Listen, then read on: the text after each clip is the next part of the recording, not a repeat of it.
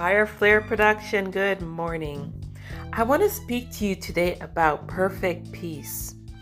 Life has gotten so busy that we often get lost in the shuffle.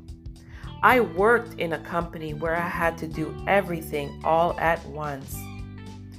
We are not built to do it all, but we all have a task to do. There were times I had to turn to God to ask Him, what is it that you want me to do at this moment?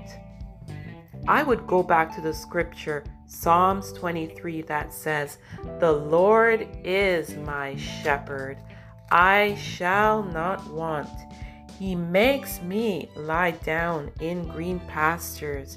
He leads me beside the still waters. He restores my soul."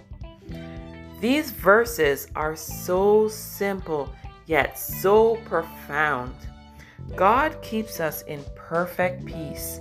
His ways are not our ways. The Hebrew meaning for the word makes is to prepare or to get ready. Sometimes we have to lay down in order to get preparation for what is next. What do you need to get in preparation for today?